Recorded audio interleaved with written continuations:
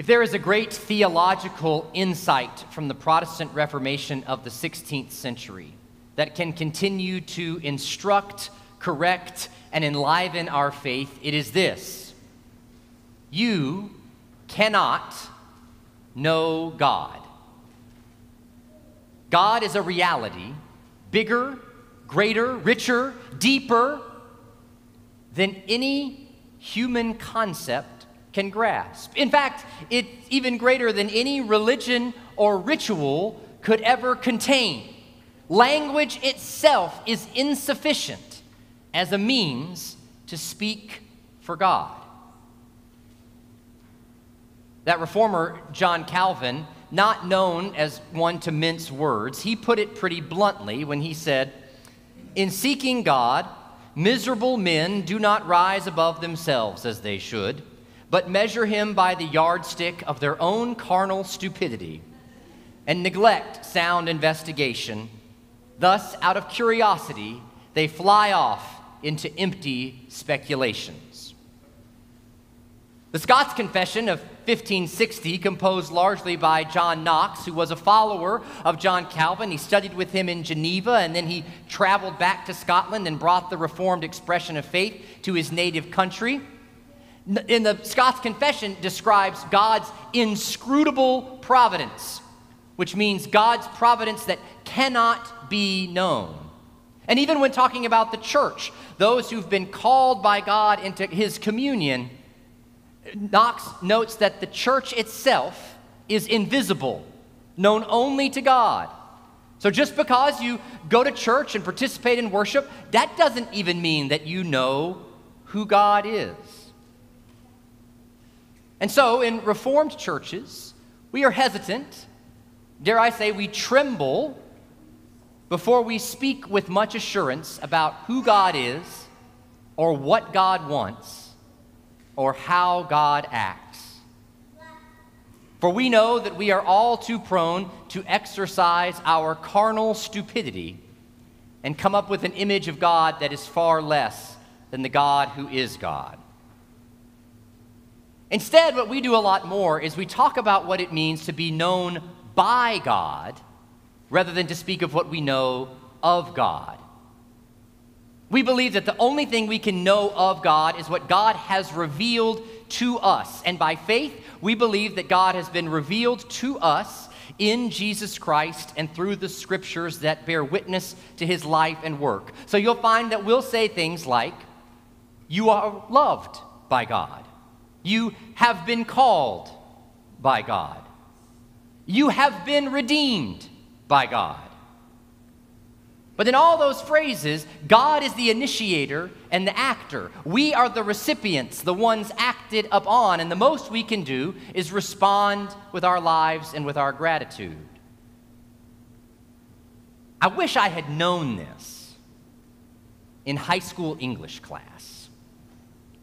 I cannot tell you the number of papers I got back from teachers, so they would scrawl in the margin, passive voice, underline, underline, exclamation point, exclamation point. They were trying to teach me to use active voice. It makes the essay move better. It's more enjoyable to read. It gives agency to the character or to me as the writer to move the piece along with active verbs. I wish I had known Reformed theology better, because I could have simply replied to my teachers, look, I'm a Presbyterian. We believe that all of life is passive voice. God is the initiator and the actor. We are simply the recipients and then the responders.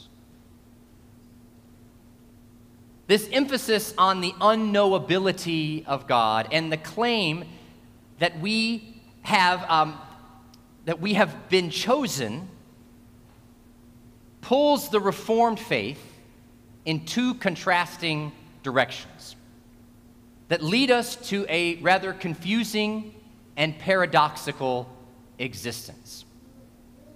One drive is to create a church based solely on God's self-revelation as it has come to us and nothing more.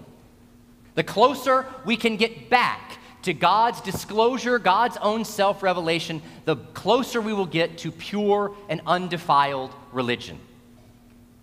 You find evidence of this in the Protestant Reformation of the 16th century. The removal of aspects of the church that were part of the Roman church that weren't expressly described in the Bible. The use of the common language in the worship service. The opening up of the Lord's Supper to more people. The elimination of indulgences. The smashing of statues and stained glass windows. All in an effort to return the church to its pure form as it has been revealed through Jesus Christ and in the words of Scripture. No carnal stupidity of humanity to be involved. But the opposite is true as well. To calcify the faith in God's self-revelation as it has been known in a particular historical moment is to turn the faith into what begins to look like a Civil War reenactment. Or like you're attending a cosplay event and everybody's dressed up like a Jedi pretending they're a part of Star Wars, but we don't live long ago in a galaxy far, far away. To create this pure and undefiled religion ultimately creates an idolatrous one. It confines and limits the revelation of God. So instead, the other push is we're thrust forward to discern the working of God's Holy Spirit and self-revelation in light of modern and contemporary issues, human rights, national governments, marriage and family issues, astronomy, physics, biology. A faith that refuses to claim that it has a full knowledge of God must be a faith that continues to wrestle with God's self-revelation within the realities of the world we inhabit each day. The result of these two poles, pulling against one another at the same time, leaves Reformed Christians never feeling particularly comfortable with ourselves or assured of our knowledge of God. If you settle easily into the pole that's restoring the faith to its pure revelation in God, you are limiting God's freedom. But to go too far to interpret God always in light of modern and contemporary issues is to risk devaluing God's sovereignty. And so we cling to both. To be a Reformed Christian is to live in perpetual discomfort. You can see why we're not the largest expression of Christian faith in the world.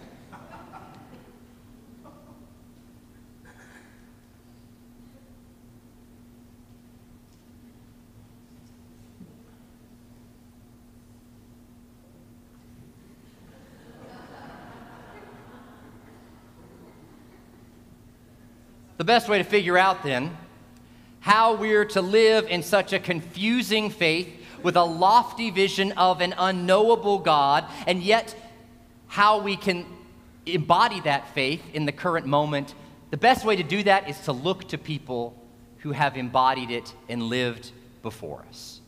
Those who have invited us in to this discomforting faith and told us that somehow by the mystery of God's Spirit they have found within it assurance and even joy. This goes back all the way to the Apostle Paul, the first Christian theologian who was trying to take what he knew of God's revelation to his people, the Jewish people, and figure out what he does with that now that he has seen the risen Jesus, God's raising Jesus from the dead, this new revelation that's come before him. And so when Paul writes to the church in Thessalonica, he's trying to talk about how to embody this impossible faith. And he says, those who do so, we come to you without deceit, without impure motives. They're not going to use trickery. They're not going to use words that please people. They're not going to be the folks who flatter or who exercise greed. Paul says that is cheap faith. That is a faith that is too simple. a faith that's just a hit of dopamine or a shot of adrenaline, faith that lines the pockets of those in charge and betrays the trust of those who give themselves over to the community. That faith has grown too comfortable. Instead, a faith that holds to a God who is God and lives in the tension of God's freedom and God's sovereignty, it leads to a life of humility that looks like a mother nursing her own child at the breast. Gentle care, soft shushing, rubbing her fingers through her baby's hair, sitting up all night with the colic, laughing when that burp finally surfaces. Paul's image of the nurse caring for her own child, he's revealing something to us about this impossible Christian faith. It's not something you can actually teach. It's something that you catch. And you catch it from those who share their own selves, who care deeply for you, who express and show a love that gives in a way like it's pouring out one's own life out of your own body to provide the necessary nourishment for the life of another. All this language of Calvin and Knox and the Scots Confession and theological poles and tension, it's all good, it's all important, but it's only good and important as it is drawing us to one another so that we are sharing our own selves, so that we are becoming dear to one another. George Buttrick was the senior pastor of the Madison Avenue Presbyterian Church in New York City in the 1950s. At that time, Madison Avenue was the largest Presbyterian church in the city of New York. Dr. Buttrick was named one of the most prominent preachers in America at the time by Life magazine. He was said to study for 4 hours every day. He was an adjunct faculty at Union Theological Seminary in New York. He was the general editor of the first edition of the Interpreter's Bible Commentary.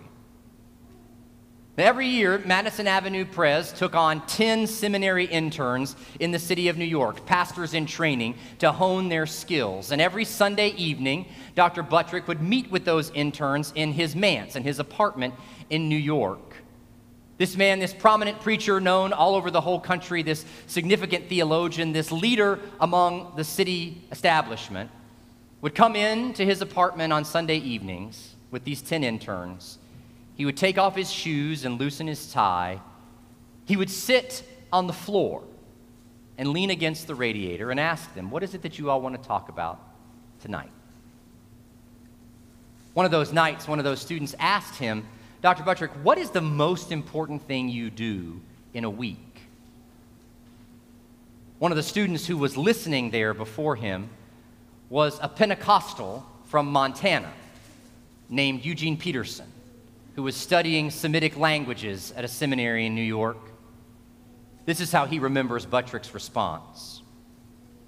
"For 2 hours every Tuesday and Thursday afternoon, I walk through the neighborhood and make home visits. There is no way that I can preach the gospel to these people if I don't know how they are living, what they are thinking and talking about. Preaching is proclamation, God's word revealed in Jesus, but only when it gets embedded in conversation, in a listening ear and a responding tongue, does it become gospel." Eugene Peterson says that was the moment that he realized what it meant to be a pastor.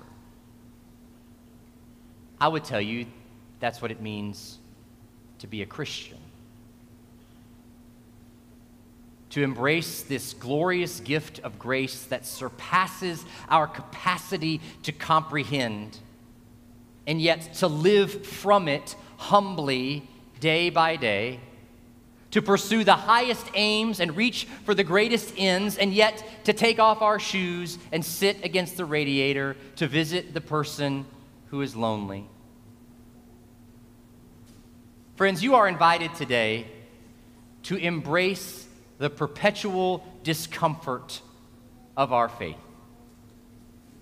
Because I can assure you that in it, you will find joy and belonging. And together, we will become dear one to another.